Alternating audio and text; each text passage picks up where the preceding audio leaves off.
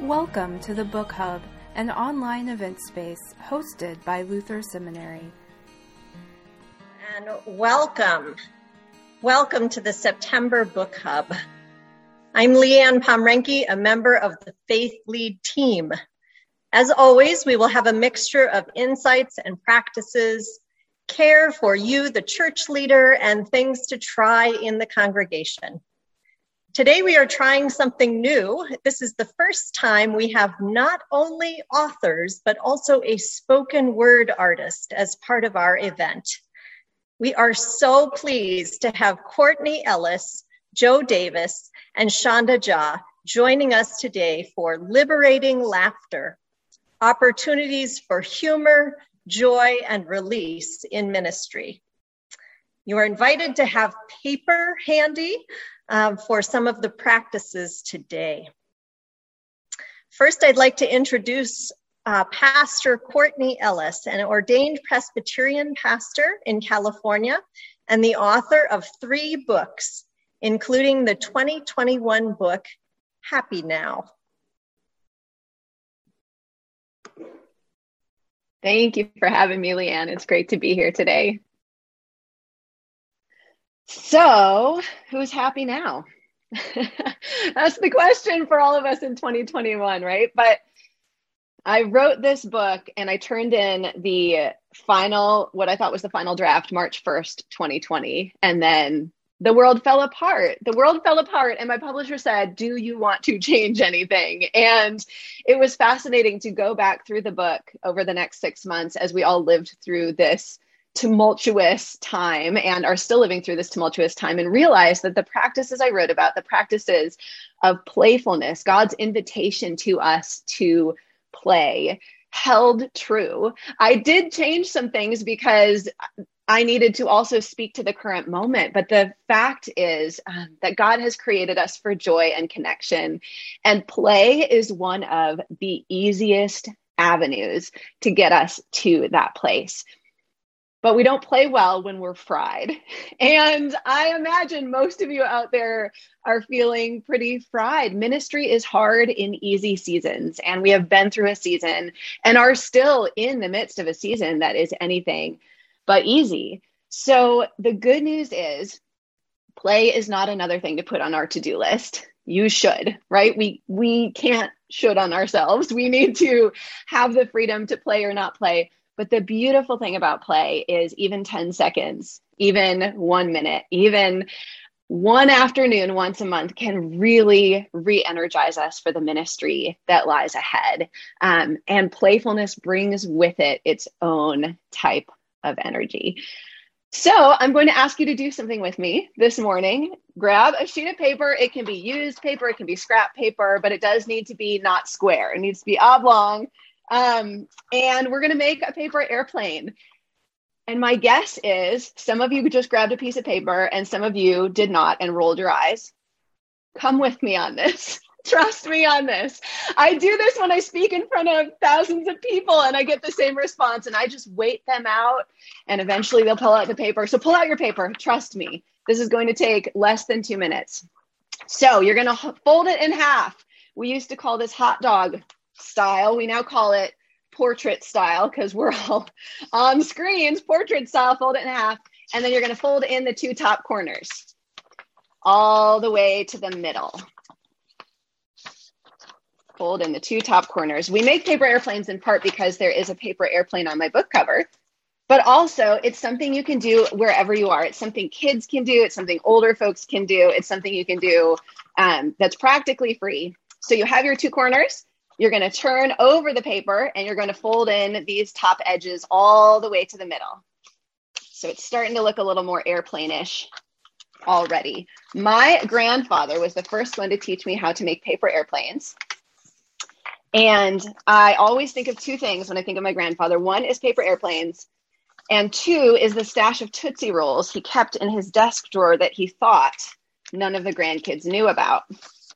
And we all knew about it. And every time we'd all leave after a visit, he'd be like, I thought there were more of those in there. All right, so you should have something that looks like this. It's got your 2 starter wings. And now what you're going to do is you're going to fold them down just about, let me show you, just about halfway. So you're going to take this flap and fold it down to a straight edge. So this edge matches this bottom edge. You're going to do that on one side, turn it around, do it on the other side. And you should have yourself a paper airplane. Yeah, I see Leanne's got one. I see Shonda working on one. I see Joe's got one. Yeah, so you've got your paper airplane. Fly it.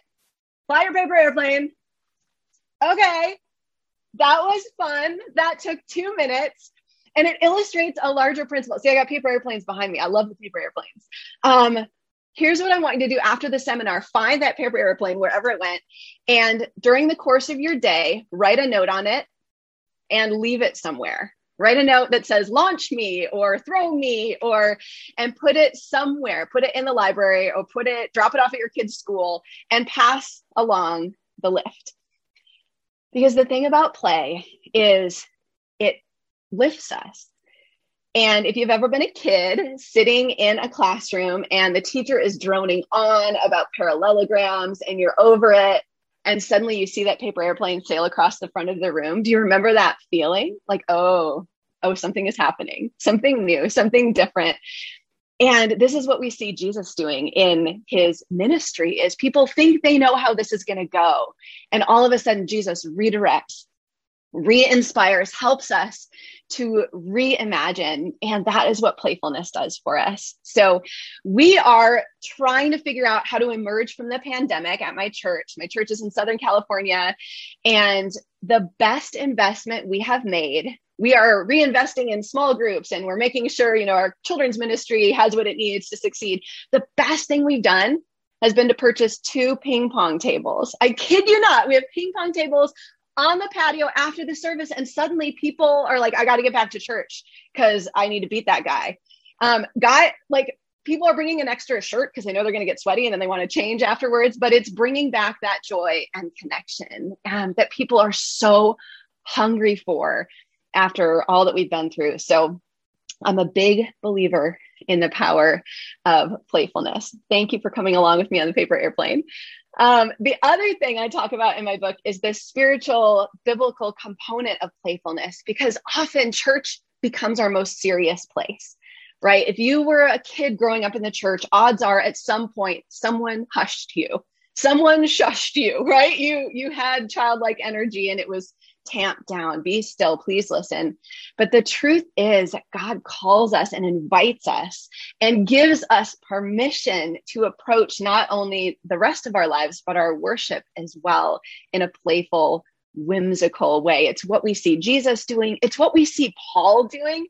We're studying Philippians at our church right now in Philippians 4, rejoice always, which we can often hear as an imperative, as a command. Okay, I will bootstrap my way into joy. It doesn't work. It's not successful. Now I have guilt and sadness.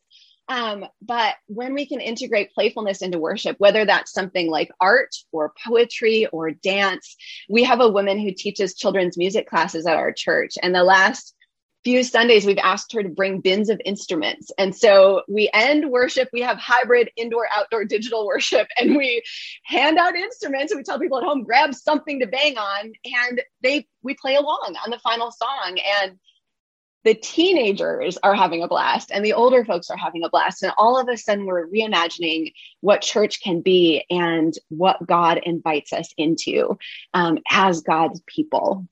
So I guess what I want to offer all of you watching and listening today is permission to play, it's permission to be a kid again, permission to engage in even that micro play, even those 10 seconds. We have a play therapist at our church, and I met with her several times over the course of writing the book. She was so generous with her time. And I said, there's a lot on my plate. I have a lot to do. I have children and I'm working in ministry and we're in a pandemic. And she said, you can do it in these micro chunks. And sometimes it's not even getting up the will to do it. It's just responding to someone else's play invitation. When the Frisbee is thrown, do you catch it? And then do you throw it back? When someone splashes you at the playground, are you angry or are you willing to engage? And so even just entering into that invitation I have a regular exercise in public humiliation because the youth director at our church beats me in Scrabble by hundreds of points. And then he'll say, don't you have a master's degree in English? I'm like, Matt, I don't want to talk about it. But those 10 minutes at the public Scrabble board, it hangs on the wall in the main church office, have reinvigorated our relationship. And so when he invites me, do I say, I know I'm going to lose again? Or do I say, okay, all right, 10 minutes. Let me get out the dictionary. So that's what I want to offer all of you in ministry is an invitation into play and permission to let yourselves play. The other thing I talk a bit about in the book is that we don't play well when we're exhausted. And many folks will remember that childlike joy they had as a child that they lost when life got difficult. And maybe that was, the first difficult job and you couldn't even get food on the table. Maybe that was you had kids and you haven't slept in 10 years. Maybe that was ministry. You had all of this expectation and it really was different or harder than you expected. So in order to play well, we also need to rest well. And that's the other invitation of play is if you're too tired to play, that's okay. And maybe that invitation is simply to rest. And to trust that at the end of the day, the work belongs to God and you can set it down, which is so hard when we're doing justice work, when we're doing community organizing, when these things really are matters of life and death. But to give ourselves permission not to sacrifice ourselves on the altar of good things, but instead to step back and say, this day I'm setting aside. This is holy and sacred, and I'm going to sleep through 90% of it. One of my most rejuvenating practices as someone who's now been in ministry over 10 years is a weekly Sabbath. And my church makes me work Sundays. Honestly, can you believe it? They make me work Sundays. So I take a Friday and that is our Sabbath. And my husband is a pastor as well. And so that day is sacred to us. And we rest and we play and we put down our devices, and the church knows how to get us in an emergency, but they also know what an emergency is, which is not that the copier is broken. And that rest is the fuel for our play. It is the fuel for our ministry. And in setting aside that time to rest, we find the energy to go back again to the work that God has set before us.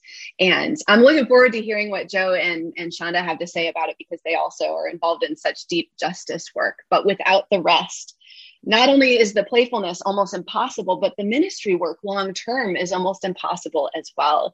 And so if you're staring down burnout today, that first step may be to let yourself rest, to give yourself permission and know that God not only gives you permission, God commands it. God knew that we're good people doing good work, and we're not going to set it down unless it was so deeply wired into scripture. And Jesus is such a beautiful model. The crowds are clamoring and Jesus goes up to the mountain, and the crowds are begging and Jesus is asleep in the back of the boat on a cushion. I love that it says on a cushion, right? He's even comfy. Jesus is comfy in his resting. And the beautiful permission that gives each one of us to work hard and faithfully.